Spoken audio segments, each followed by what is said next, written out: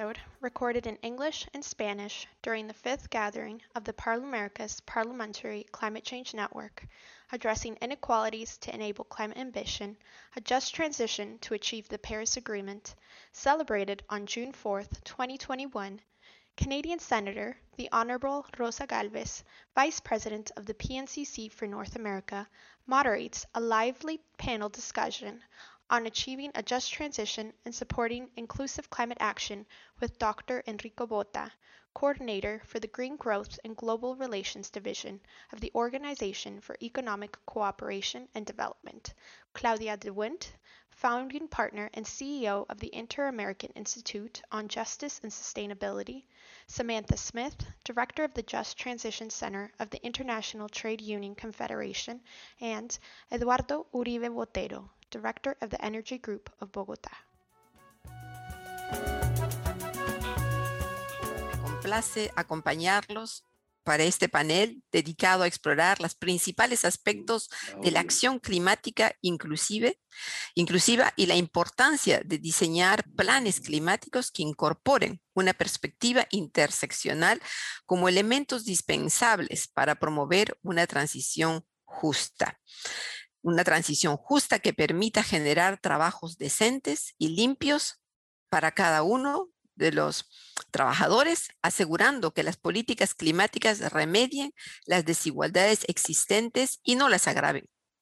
El Grupo Intergubernamental de Expertos sobre el Cambio Climático ha señalado que las personas que se encuentran marginadas social, económica, cultural, política o institucionalmente son especialmente vulnerables al cambio climático y también a algunas de las respuestas de adaptación y de mitigación. Esta realidad no se explica a través de una sola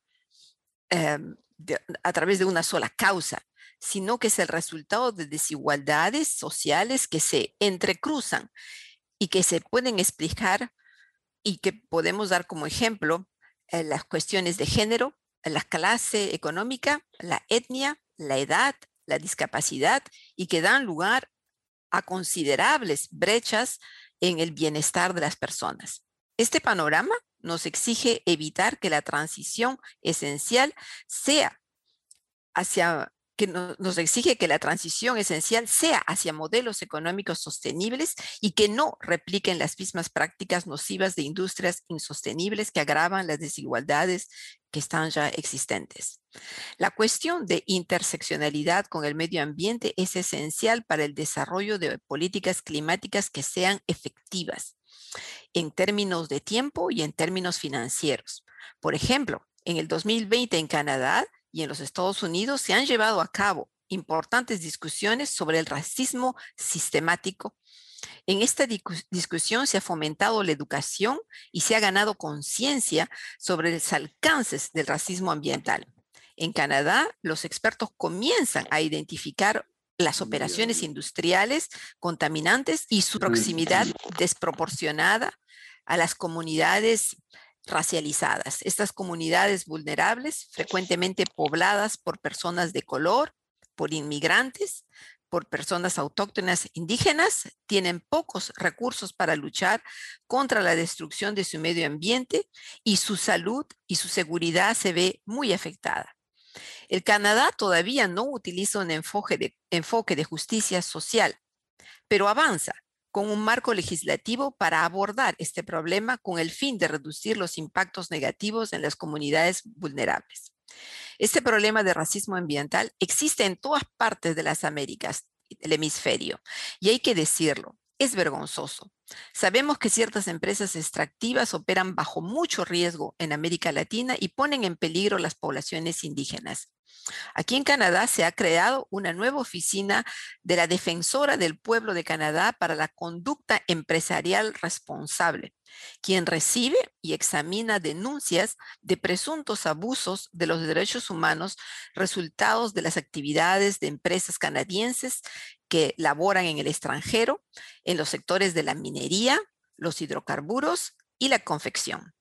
Por otro lado, sabemos que los cambios climáticos nos afectan, es verdad, a todos, como lo han descrito las personas que participaron antes que yo, pero Unos son más afectados que otros. En 2016, un informe de las Naciones Unidas demostraba que las mujeres sufren y sienten los efectos negativos mucho más que los hombres. En varios países, incluyendo, por ejemplo, la China, las mujeres constituyen la mayor parte de los trabajadores agrícolas y tienen ingresos mucho más bajos, tienen menos acceso a la propiedad, menos acceso a la tecnología y menos acceso a los préstamos financieros. Por lo tanto, las mujeres tienen más dificultades para afrontar los desafíos que crecen.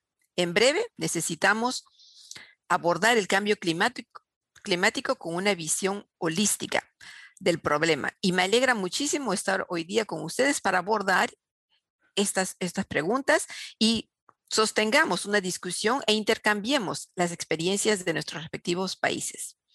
Entonces, hemos convocado un panel de expertos de alto nivel integrado por destacados especialistas que nos ayudarán a contextualizar y a comprender estas temáticas que son fundamentales para la acción climática inclusiva.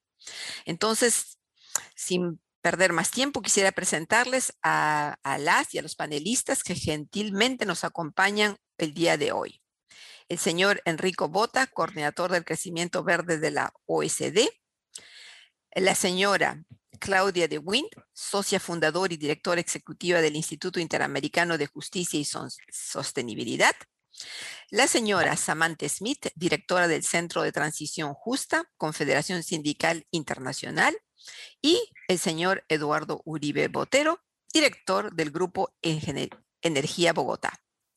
El panel tendrá una duración de 1 hora.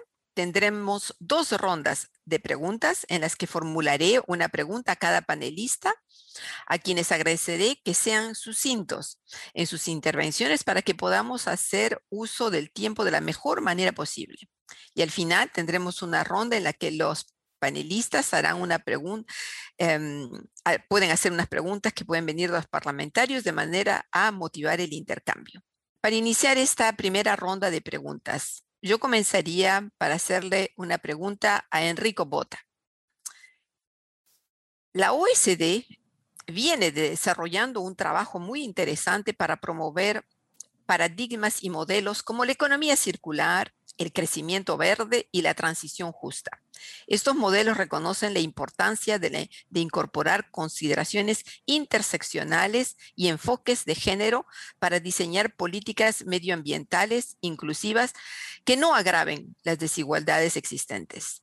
Teniendo en cuenta la experiencia de la OECD en estos temas y reconociendo las profundas desigualdades sociales en muchos países de las Américas y el Caribe, y las maneras como ellas interactúan, me gustaría que usted nos pudiera contar sobre cuáles son algunas de las consideraciones que debemos tener en cuenta las y los legisladores a la hora de elaborar leyes y hacer seguimiento a políticas medioambientales para asegurar que sean inclusivas, que den cuenta de este universo que es complejo, de desigualdades y que cumplan con el espíritu de la Agenda 2030, sin dejar nadie atrás. Le cedo el espacio, señor Botta. Thanks a lot, Senator Galvez. And also thanks a lot to Parliamericans, Parliamentary Network for organizing these events, and looking forward to the debate, which promises to be very, very interesting. So I would say that in order to ensure that environmental policies are inclusive, you need to look at 3 main dimensions. The first one is to look at people as households. The second one is to look at them as workers. And the final one is to look at regions. Of course, all or most persons are both workers and members of an household. Thus, the impacts for them would be the sum of these 2 impacts. I will talk more about the household perspective, since we have Samantha Smith on the panel, who is a big expert on the issue of the just transition for workers. So at the OECD, we have recently reviewed the evidence on the impacts of air pollution and climate change, which are 2 key challenges for this region, but for the whole world. And the evidence shows that lower income households, as you mentioned, are more vulnerable to the consequences of these 2 types of environmental degradation. more vulnerable in terms of negative impacts on their health, but also on the broader well-being. So policies that reduce pollution and climate change will eventually benefit them more. But at the same time, such policies can pose what we call distributional negative effects on certain socioeconomic groups. Let me take the example of taxing carbon emission or increasing energy taxes. These measures help to address both climate change and air pollution, since they target fuel combustion, which is the main driver of both. However, they often have a negative impacts on low-income households in the form of affordability challenges. This is because taxing carbon may increase energy price, and this would affect low-income households more since they spend a larger portion of their income on these essential goods. Just to give you an example, I saw some recent data on the US, and it shows that in some US states, some households go up to spend up to 12-14% of their income on these essential goods. That's really a lot, spending 14% of your income just for your energy needs. So if the increase in energy prices is driven by a new tax or carbon trading schemes, you can put in place a number of measures to mitigate such negative effects. First, we should highlight the role of the broader fiscal policy, which is a key lever for reducing initial systemic inequalities, which is in the end is the starting point of this discussion. Second, a number of studies underline that you can recycle the extra revenues from the energy tax to compensate any negative distribution implication. Basically, just to put in a more concrete terms, you can take the whole extra revenues for the increase in the energy tax, and you take a small portion of these extra revenues to mitigate the impact on lower income households. And this is a quite important element because study says you need only a portion of the extra revenues. So the other part, the other around 60% of these revenues can be used for other social objectives. Carbon pricing is, the main policy when we talk about addressing climate change and air pollution.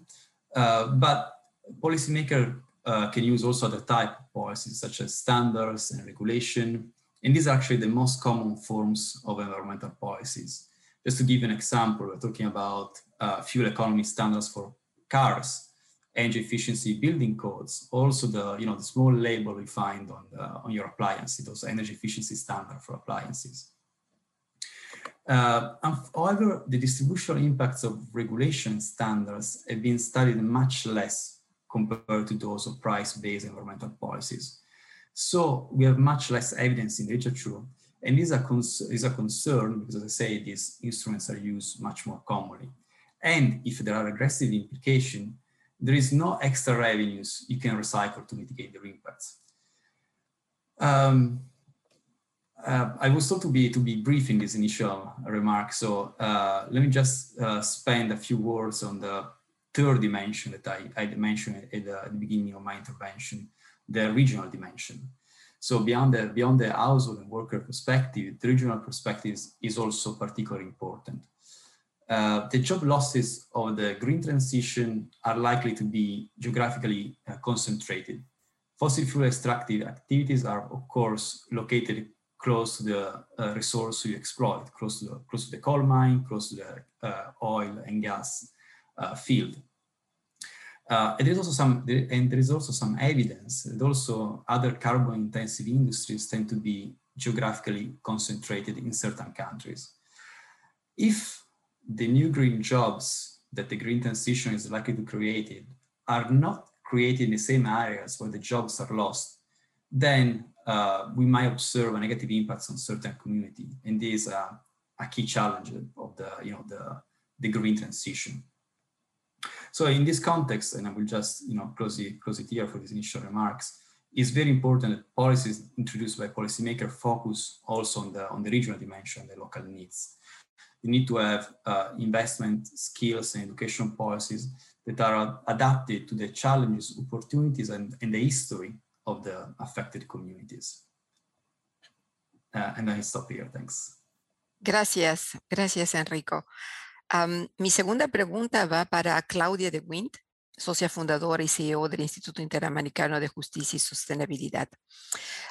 Escuchando las respuestas de Enrico y tomando algunos de los puntos de la primera pregunta, yo le pediría sus comentarios. El Instituto Interamericano de Justicia y Sostenibilidad que usted dirige vincula de manera transversal el tema de los derechos humanos y de la resolución de conflictos. En los últimos años hemos visto en las Américas y el Caribe un aumento preocupante de los conflictos debido a asuntos medioambientales. Me gustaría entonces hacerle dos preguntas. La primera es si pudiera usted caracterizar brevemente estos conflictos en el hemisferio. Y la segunda, ¿cómo usted cree que los procesos para la transición hacia una economía que sea baja en emisiones y resiliente deben incorporar un enfoque de resolución de conflictos que responda a las necesidades de las comunidades más vulnerables? Le cedo la palabra. Lo primero es que Enrico se refería a algo muy interesante y es el impacto distributivo. Yo creo que la conflictividad que estamos viendo en nuestra región es parte de un legado histórico de injusticias que tenemos, empezando por cómo los patrones de desarrollo han ido evolucionando y cómo la responsabilidad histórica que tenemos. Si ustedes se fijan, nuestra región tiene solamente la responsabilidad por un 25% o menos del total de las emisiones globales. Ustedes han hablado del impacto del cambio climático, cómo es diferenciado en grupos vulnerables, en las mujeres, la situación de los pueblos indígenas, y esta pandemia ha desnudado un sinnúmero de cuestiones y otras vulnerabilidades subyacentes que ya existían. No olvidemos que 21 millones de personas han perdido su empleo en la región. Entonces nosotros, en términos de recursos naturales y recursos de la naturaleza, capital natural, para hablar en términos económicos, como Enrico que me antecedió en la palabra, somos muy ricos. Tenemos 7 de los países más megadiversos de la región, pero el problema es de distribución. El problema es de acceso y el problema es de equidad en estos recursos. Entonces, la conflictividad que tenemos, que es al interior de los países, entre países, y puedo decir que si miramos las estadísticas, se han identificado más de 3.500 conflictos que están latentes en la región ahora mismo. Estos conflictos tienen que ver con el agua, estos conflictos tienen que ver con los ecosistemas, tienen que ver, senadora Gálvez, con el comportamiento de las empresas, en particular las extractivas, con los fósiles, los combustibles fósiles, que también tiene que ver con la transición, con la infraestructura, la biodiversidad y el turismo. Esas son como las áreas sustantivas principales donde estamos viendo esta conflictividad. Si ustedes ponen atención en los informes del panel intergubernamental, del Grupo Intergubernamental del Cambio Climático de las Naciones Unidas, en nuestra región, los impactos principales del cambio climático están dados en los ecosistemas, en la seguridad hídrica y en los eventos extremos, como mencionó la senadora Ansiet George en sus palabras.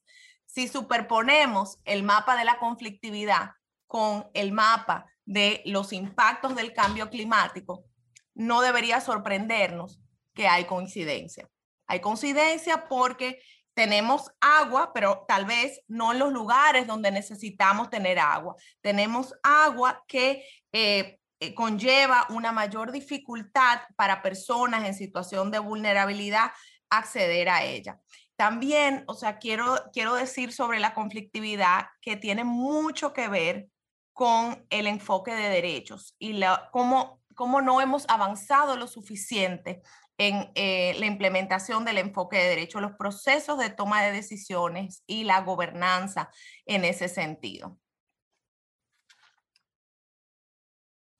La segunda pregunta, perdón, se me fue que la iba a contestar directamente. Entonces, eso me lleva a la segunda pregunta. ¿Cómo puede la transición ser más inclusiva, ser más justa? Yo creo que aquí lo primero es que las obligaciones en el convenio marco de cambio climático incluyen la participación y el acceso a la información como elementos centrales en todas las respuestas para el cambio climático. Los científicos también han identificado la importancia de la ética y la equidad, y eso me lleva al concepto de la justicia ambiental. Todo esto tiene que ser transversal a las respuestas. En la conflictividad que estamos viendo, por ejemplo, hay competencia de intereses. Por ejemplo, en la parte energética, podemos ver que en algunos lugares, regiones o países donde se está priorizando energía eficiente, la instalación de paneles solares, por ejemplo, hay conflictos relacionados a lo social, al trabajo.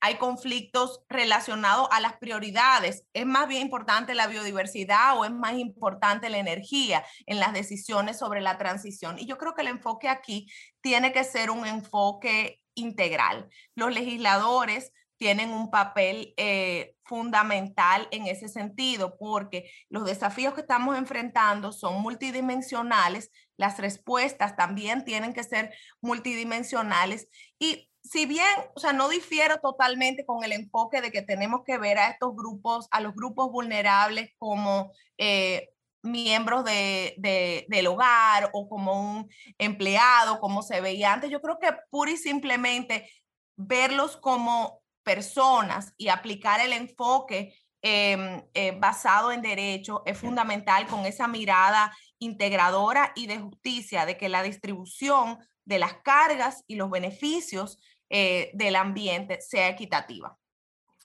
Muchísimas gracias, Claudia. Muy interesante.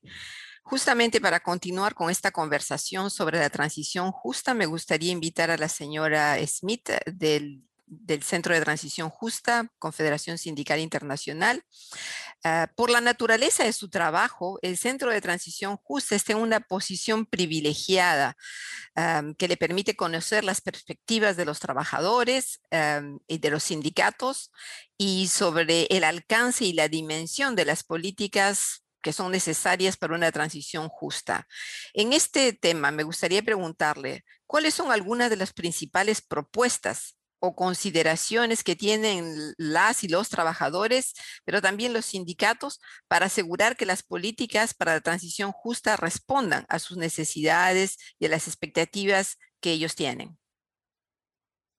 Yes, thank you very much, Senator, and greetings to the senators, distinguished guests, and the Parlamerica's staff. Thank you again for the opportunity to chat a bit today. So previous speakers have hit a lot of the most important points about human rights. Labor rights are part of human rights, about distributional impacts, about inequality and some of the structural issues that you're facing in the region.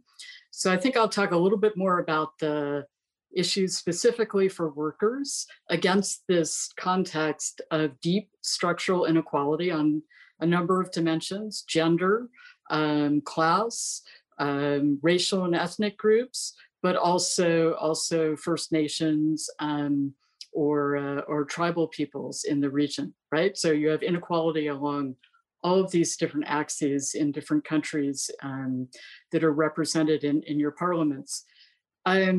So just to say two words about the International Trade Union Confederation, we represent 220 million organized workers in 162 countries and have affiliates, I think, in every country in your region.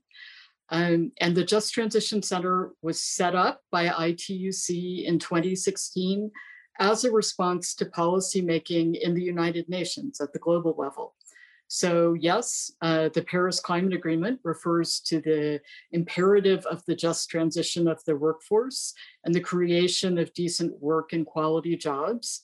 And that is in turn a reflection of another global agreement that was also reached in 2015 in the International Labor Organization.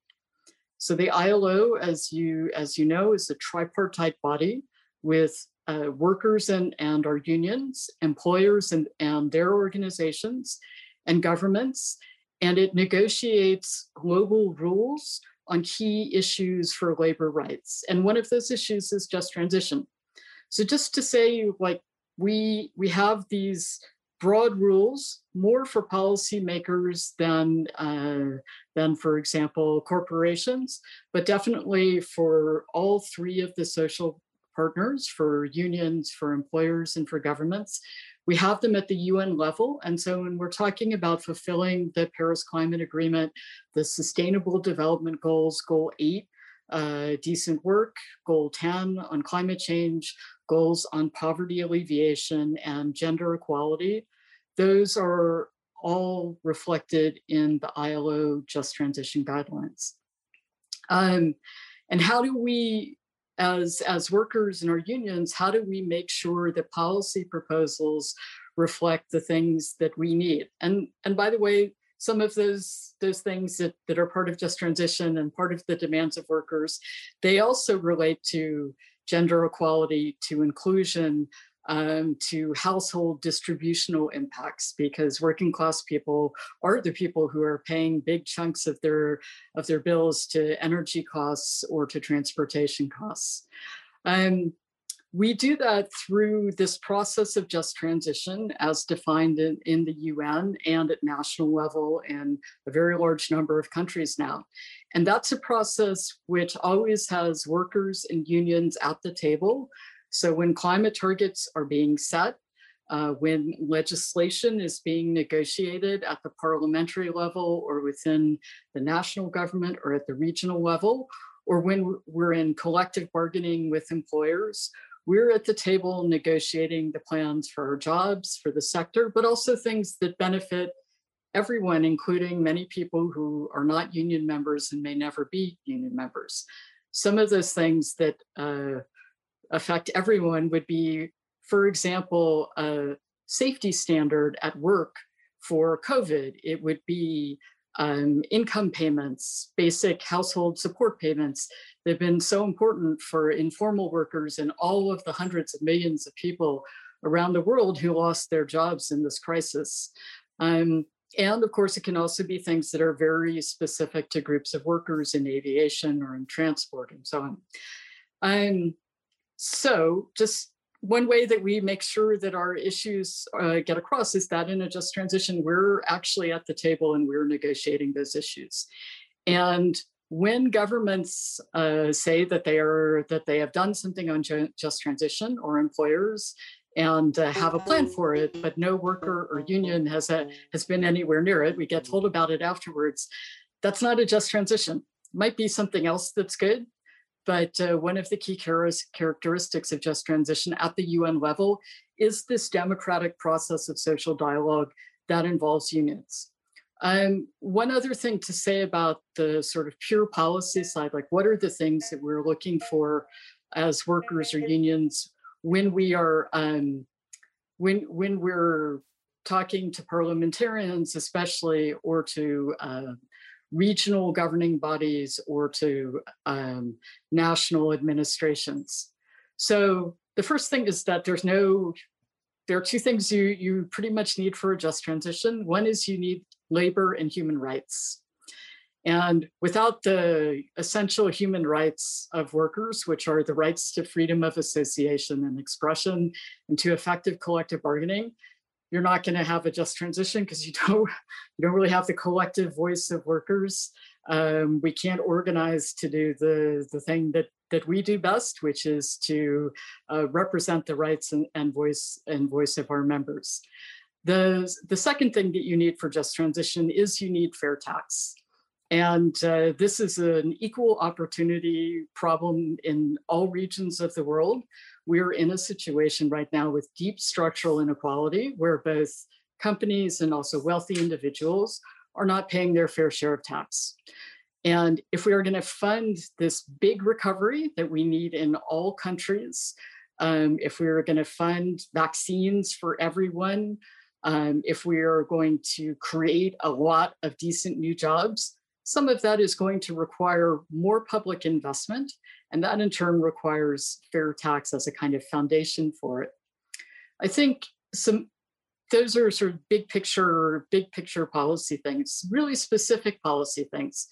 Well, I mean, one thing that parliamentarians can do is you can launch legislation that sets up tripartite national bodies to come up with and to make decisions about just transition measures.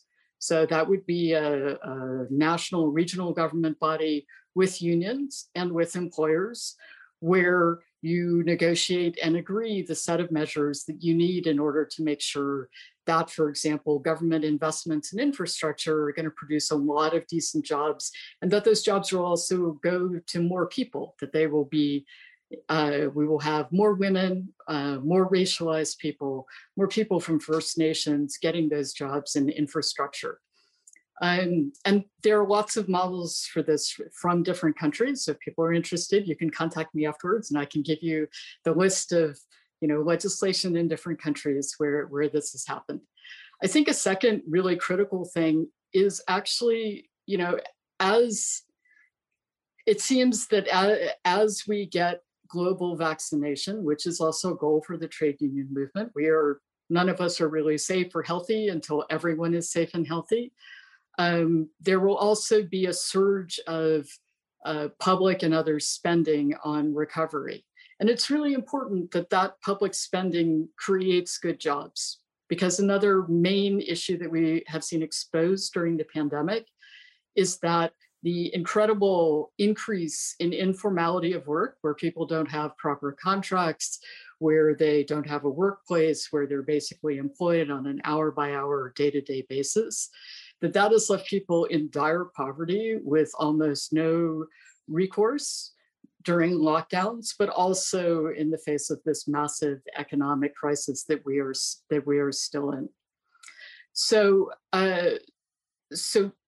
trying to ensure that spending on public goods, including spending on care and education and transport, not just roads and buildings, that has labor standards attached to it is pretty key. I think the last thing I want to say is that, when we think about just transition, we often think about workers who today are working in coal or oil and gas or some part of the energy sector.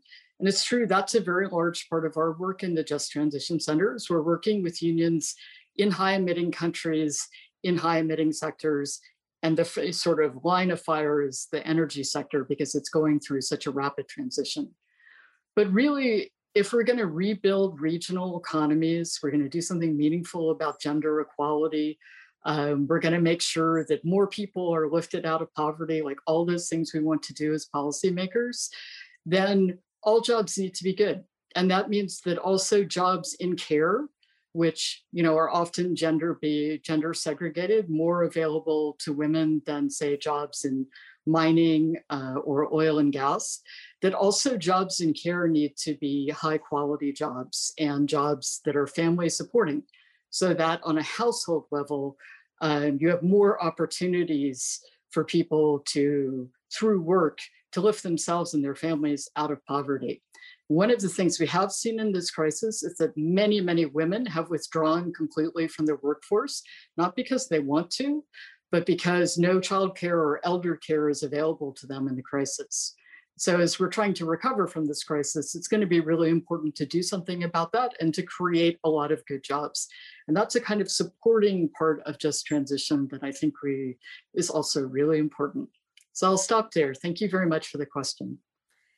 Thank you very much. Gracias, Samantha Smith, por decirnos qué cosa es la transición justa, pero también qué cosa no es transición justa.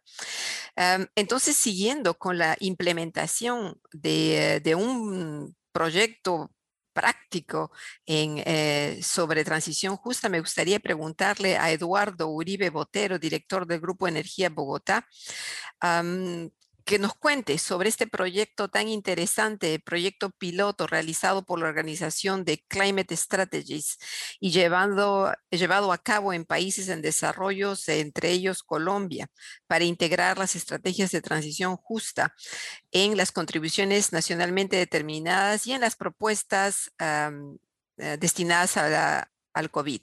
¿Puede compartir con nosotros las generalidades de este proyecto y cuáles fueron las principales conclusiones que se obtuvieron? Muy bien. Muchas gracias por la invitación. Es un gran honor para mí, por supuesto, estar aquí con ustedes. Efectivamente, se realizó un estudio que incluyó por lo pronto 3 países, a Indonesia, a Ghana y a Colombia. 3 países, por supuesto, tremendamente distintos en su ubicación geográfica, historia cultural, economía, etcétera, pero con unas, digamos, el estudio que se hizo reveló unas coincidencias muy importantes.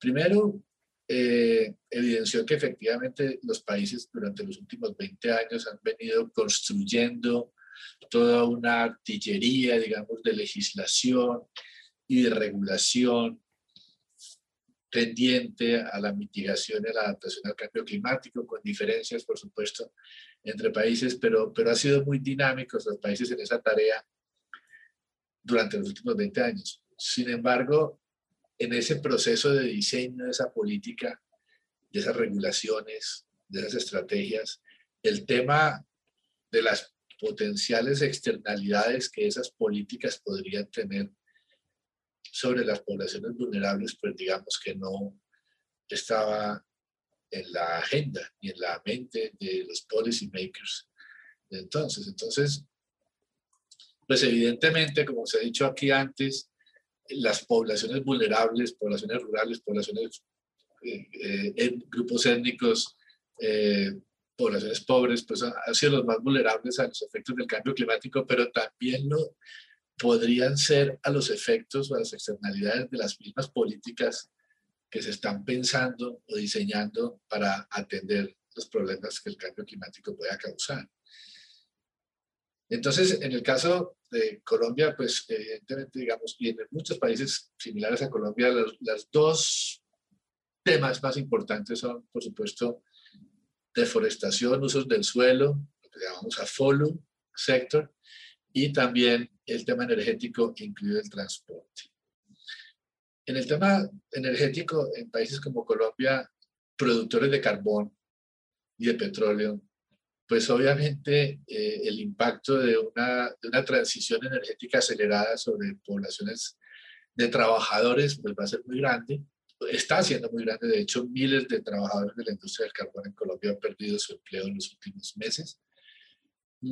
Pero muchos de ellos son trabajadores formales que trabajan en empresas o trabajaban en empresas multinacionales que estaban en Colombia y que exportaban carbón térmico.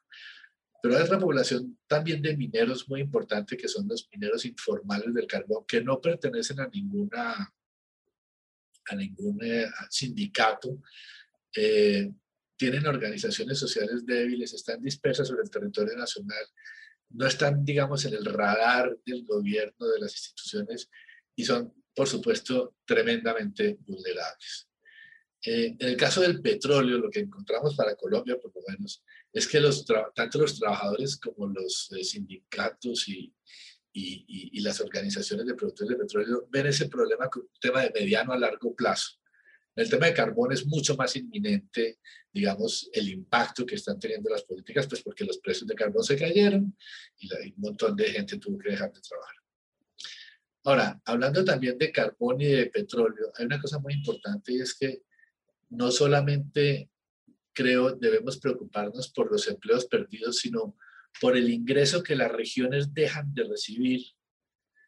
Las regiones productoras dejan de recibir por efecto de menores regalías y menores impuestos que se invertían o se invierten en proyectos o en inversiones sociales en las regiones. Entonces, no es solamente los trabajadores que pierden el empleo, sino regiones que se empobrecen, porque hay encadenamientos productivos entre la industria del carbón y la industria del petróleo y las economías locales. Entonces, los menores ingresos por impuestos y regalías y la pérdida de los trabajos que están o las actividades económicas que están encadenadas, pues produce una depresión económica regional. Por eso me pareció muy interesante lo que decía Enrico Mota sobre la importancia de que las estrategias de transición justa sean descentralizadas, que reconozcan las realidades de cada región, que son diversas inclusive al interior de un mismo país, muy tremendamente diversas. Eso me pareció, digamos, me parece que es clave. Ahora, el otro tema que ya no es recursos naturales no renovables, sino que es el tema de uso del suelo y particularmente deforestación. Ahí también hay unos temas de equidad tremendos. Conversando yo con líderes de comunidades étnicas que habitan territorios colectivos, comunidades indígenas, afrodescendientes, y que han sido titulados a ellos. Esos territorios colectivos normalmente son bosques y las restricciones sobre el uso de esos territorios está aumentando. El gobierno y los gobiernos ambicionan aumentar sus áreas protegidas y en muchos casos esas áreas protegidas las ambicionan sobre territorios ancestrales de comunidades étnicas, imponiendo, como decía, restricciones al uso económico de esos recursos. Entonces, en esas comunidades hay cierto temor porque el interés por la conservación de ecosistemas puede afectar sus derechos económicos, tradicionales, y en muchos casos, esas comunidades, digamos, no, en todos los casos, en casi todos los casos, no están afiliadas a ningún sindicato que las proteja. Son personas que se autoemplean y hacen actividades, en algunos casos incluso ilícitas, deforestación, minería ilegal. Entonces, el reto, digamos, de atender poblaciones que no están organizadas en sindicatos, que están dispersas en territorios extensos, que en algunos casos están involucrados en actividades ilícitas por falta de otras oportunidades, digamos, impone retos enormes al tema de la transición justa. Lo quiero dejar ahí, yo quiero, digamos, hacer énfasis en el mensaje de que la transición justa también, digamos, no debe pensarse solamente por los individuos que puedan perder el empleo, sino por el impacto de la transición sobre comunidades enteras, regiones enteras, muchos de cuyos individuos son informales y no tienen una relación formal con un sindicato o con una organización fuerte. Muchas gracias, lo dejo ahí. Muchas gracias, Eduardo. Vamos a continuar inmediatamente con la segunda ronda de preguntas para poder así dejar un espacio de intercambio con los parlamentarios. Esta pregunta va para Claudia de Wind. Iniciamos, la pregunta es, me gustaría que nos contara un poco sobre esta propuesta y sobre el papel que las y los legisladores pueden tener en este contexto para promover las transformaciones necesarias para una transición sostenible que sea inclusive y democrática. Bueno, muchas gracias por la pregunta. Yo empezaría por decir que estas cuestiones tienen que verse, como decía antes, con una mirada integral, transversal y de justicia distributiva. Lamentablemente en nuestros países hay una tendencia muy marcada a trabajar en compartimientos estancos. Entonces, por ejemplo, voy a usar el ejemplo del poder legislativo, pero no porque sea el único caso, sino simplemente por el contexto en el que estamos. El comité que ve los temas de energía en el Senado de un país no necesariamente es el que está viendo cambio climático o el que está viendo medio ambiente o el que está tomando decisiones sobre infraestructura que al final del día tienen un impacto importante en lo que sería la transición. Y yo creo que el estándar en cuanto a lo que se necesita para la transición, para todos los poderes del Estado, es un estándar muy alto y es un estándar que verdaderamente tiene que estar abordado, ¿no? Con una mirada de equidad, de justicia y de acceso a derechos. Otra cuestión que me parece importante en este tema tiene que ver con el diálogo entre los poderes del Estado. Yo creo que si nos ponemos a pensar en lo que tiene que ver con el Estado de Derecho, el papel de los parlamentarios tiene que ver con la construcción de las leyes. Yo creo que es importante en el universo del Estado de Derecho que esas leyes sean adecuadas, sean implementables, que no haya vacíos, que sean hechas con participación y que los recursos estén para poderlas implementar. Hoy en día vemos una tendencia donde los poderes judiciales están tomando decisiones importantes sobre justicia climática, llenando vacíos legislativos por falta de esta mirada integradora a la que me refería antes. Entonces creo que eso es un tema que hay que fortalecer, que las decisiones relativas a la transformación estén basadas en la ciencia y en la evidencia, en la mejor información científica disponible, tanto en cuanto al medio ambiente y lo que tiene que ver con el sistema climático, pero también en lo que tiene que ver con el ser humano y con la salud, porque es un planeta y una salud, somos todos parte del mismo sistema. Otra cuestión importante que va relacionada con la conflictividad y lo que hablábamos antes es la generación de confianza. Yo creo que es fundamental construir y fortalecer los mecanismos institucionales de participación. Se mencionaba antes el acuerdo de Escazú, pero todos los países tienen leyes de acceso a la información. Yo creo que Parlaméricas también tiene una red de parlamento abierto para trabajar estos temas. La participación de los afectados, de las comunidades y los grupos vulnerables es importante en ese sentido. Y yo creo que esa conversación gobierno, tomador de decisión, comunidad, tiene que integrar los principios internacionalmente aceptados, porque en estos temas tenemos el marco nacional y tenemos el marco internacional. De los informes que hemos visto del secretario general de las Naciones Unidas, sabemos que estamos mal. No hemos hecho realmente un buen trabajo. Más del 50% de las metas y las submetas de los ODS están siendo socavados. El marco de Sendai, que alguien se refirió a él antes, los 7 targets en nuestra región, por ejemplo, 5 países solamente tienen sistemas de alerta temprana y de información sobre desastres naturales integrados. Entonces yo creo que es importante dar una mirada a los principios, a los compromisos internacionales que tenemos de cara al fortalecimiento de ese marco legal.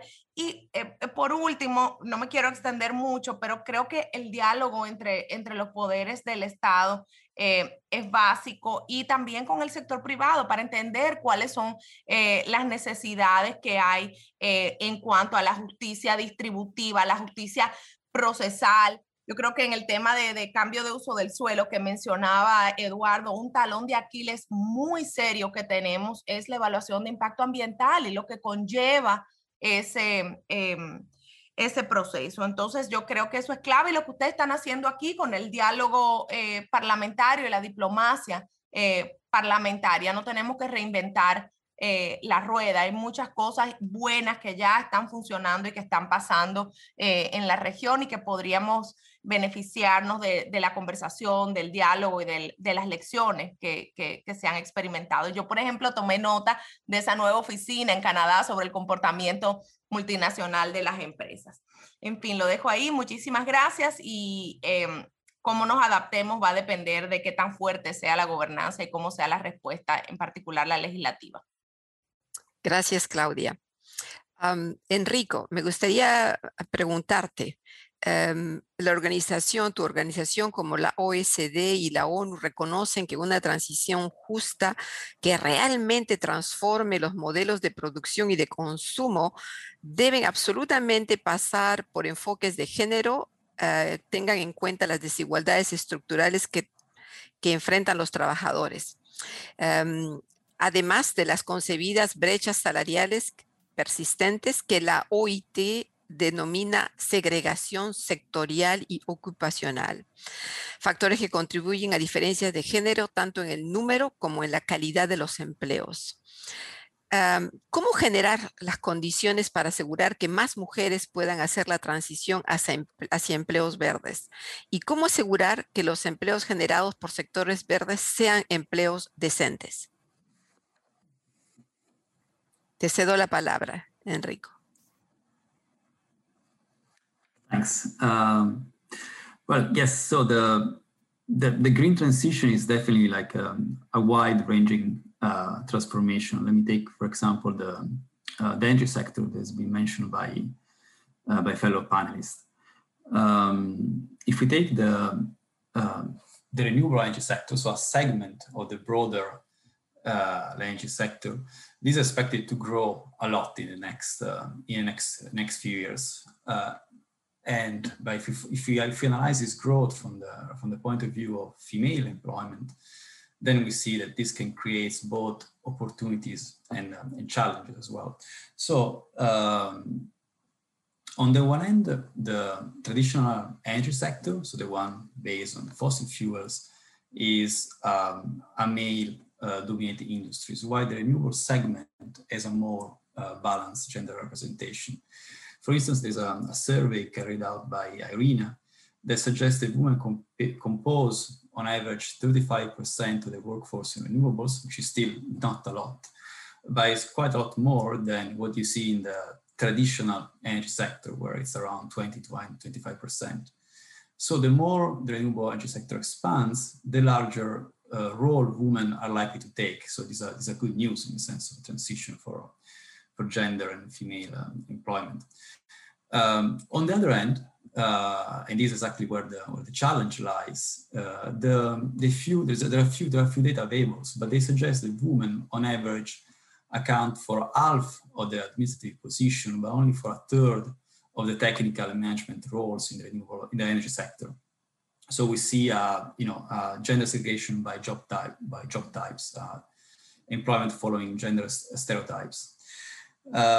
There are a number of hypotheses that can be put forward for why this happens. One of them is that usually STEM education, that stands for science, technology, engineering, and mathematics, tends to attract less women than men. And this underrepresentation in STEM education then is a likely barrier to higher female participation in the growing segment of the renewables, in the green transition, but also in other sectors of the green transition. Of course, it's not a given that you have less women in the choosing a STEM tertiary education path, and a number of initiatives can be put forward to increase STEM education or making women more likely to choose this type of education. We have a number of examples in OECD countries. These include information campaigns in school and universities, the creation of mentoring programs, also opportunities for research scholarship, either in academy or in industries, or opportunities for vocational apprenticeship as well. At the same time, let me also underline these other elements of the link between the green transition and gender balance of female participation in the workforce.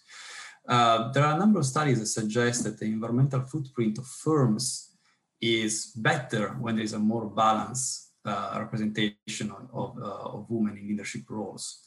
So the more women we can get in the green transition, probably also the faster is going to be the transition. Beyond being an employee, of course, you can also be an entrepreneur, can be a green entrepreneur. And there are also a number of barriers there as well to female entrepreneurship. I'm thinking, for instance, about the woman participation in the renewable energy off-grid sector, which is expected to be also an important segment of the green transition in several countries. At the same time, when we talk about gender dimension, transition is also like a second gender dimension. It is the workforce of extractive industries and energy utilities in general is largely composed by men. So the restructuring in these industries will have an impact in the first place on male employees. And then we might have knock-on negative effects on female employment. But basically the risk is that men might slowly crowd out female employment in other sectors. These are other aspects to take into consideration. In terms of decent jobs, as Samantha also mentioned before, but also we're curious to know her opinion as well, green jobs are not a totally new kind of job. So all policies that help to ensure good working conditions will also help to ensure green jobs or decent jobs. Maybe I would just like to flag, since it's been mentioned also by the other panelists, Eduardo, for instance, the role of the mining sector.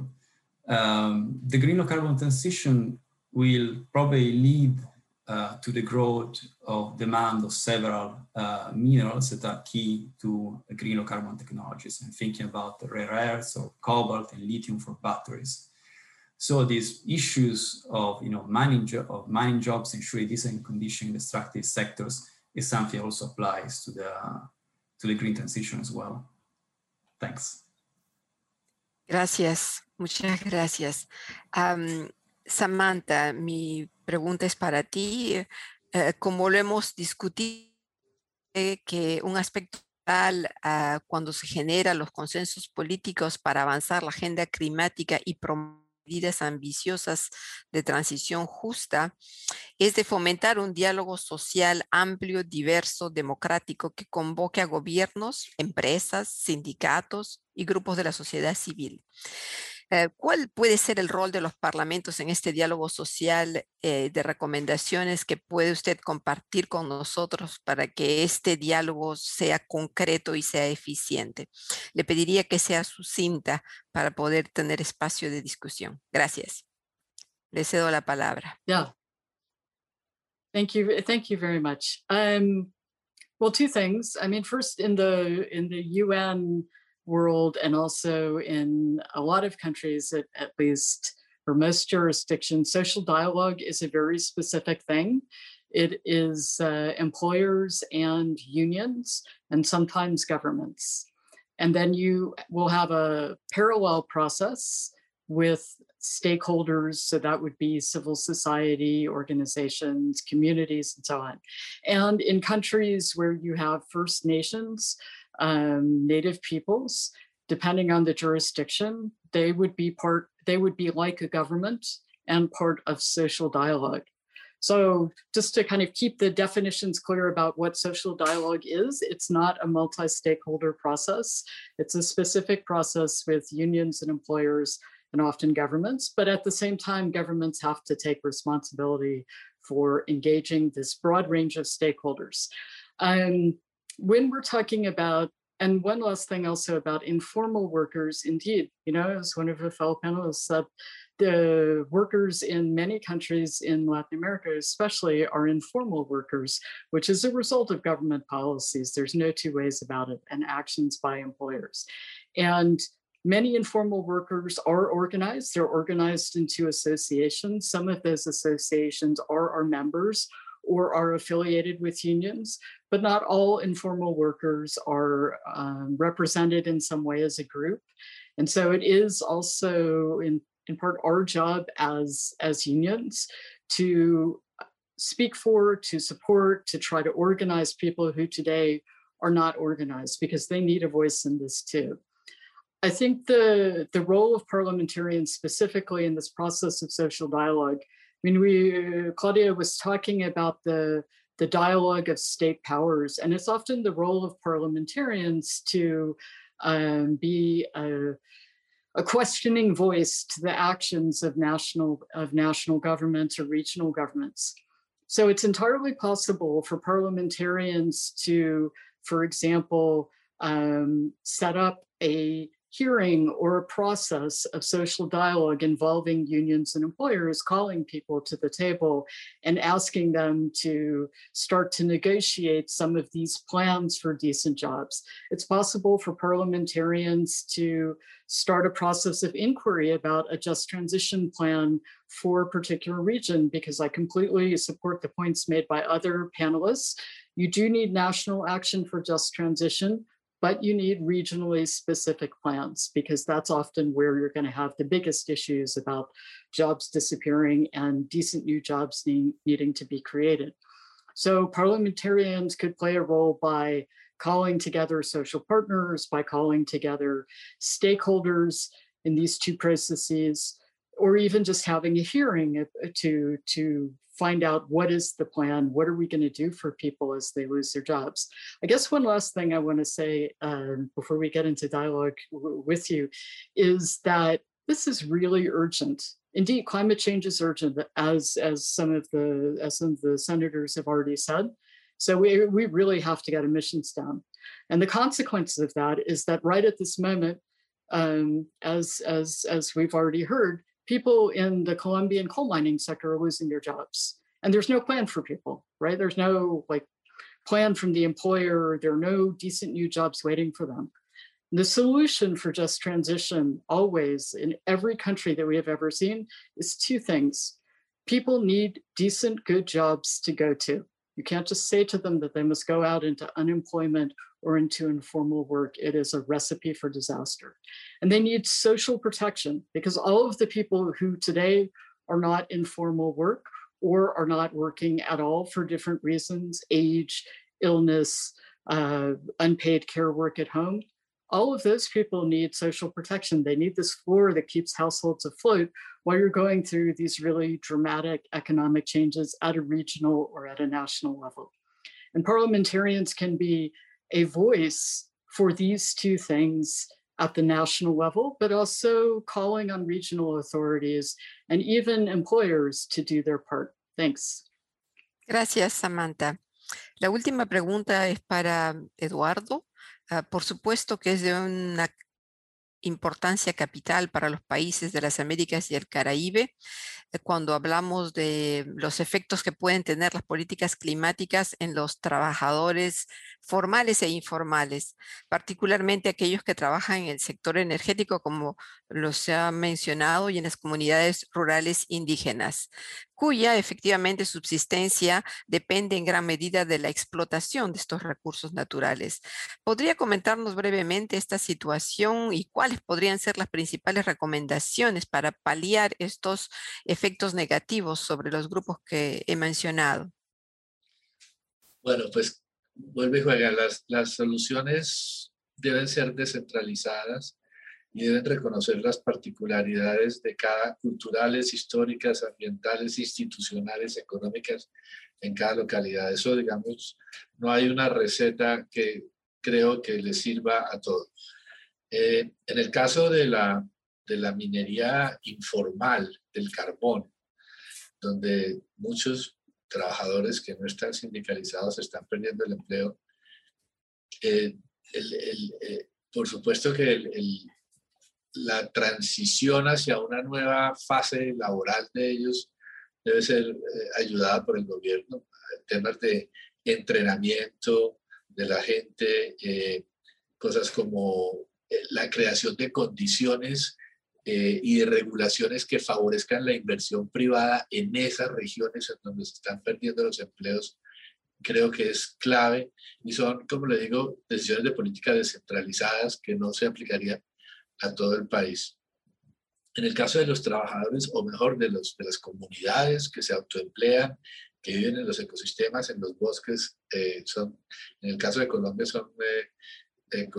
son ciudadanos afrodescendientes o Native Americans que viven acá en estos bosques.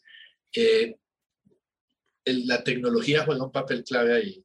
Creo que es muy importante el desarrollo de sistemas y tecnologías productivas que permitan al mismo tiempo la conservación de esos ecosistemas y complementariamente la generación de ingresos adecuados a esas comunidades.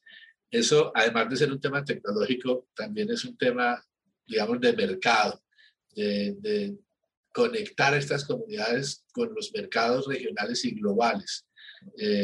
Incluso algunas de esas comunidades hoy en Colombia están trabajando en el desarrollo de proyectos RED, no sé si saben qué es eso, pues la producción de bonos de carbono por la conservación de sus propios bosques.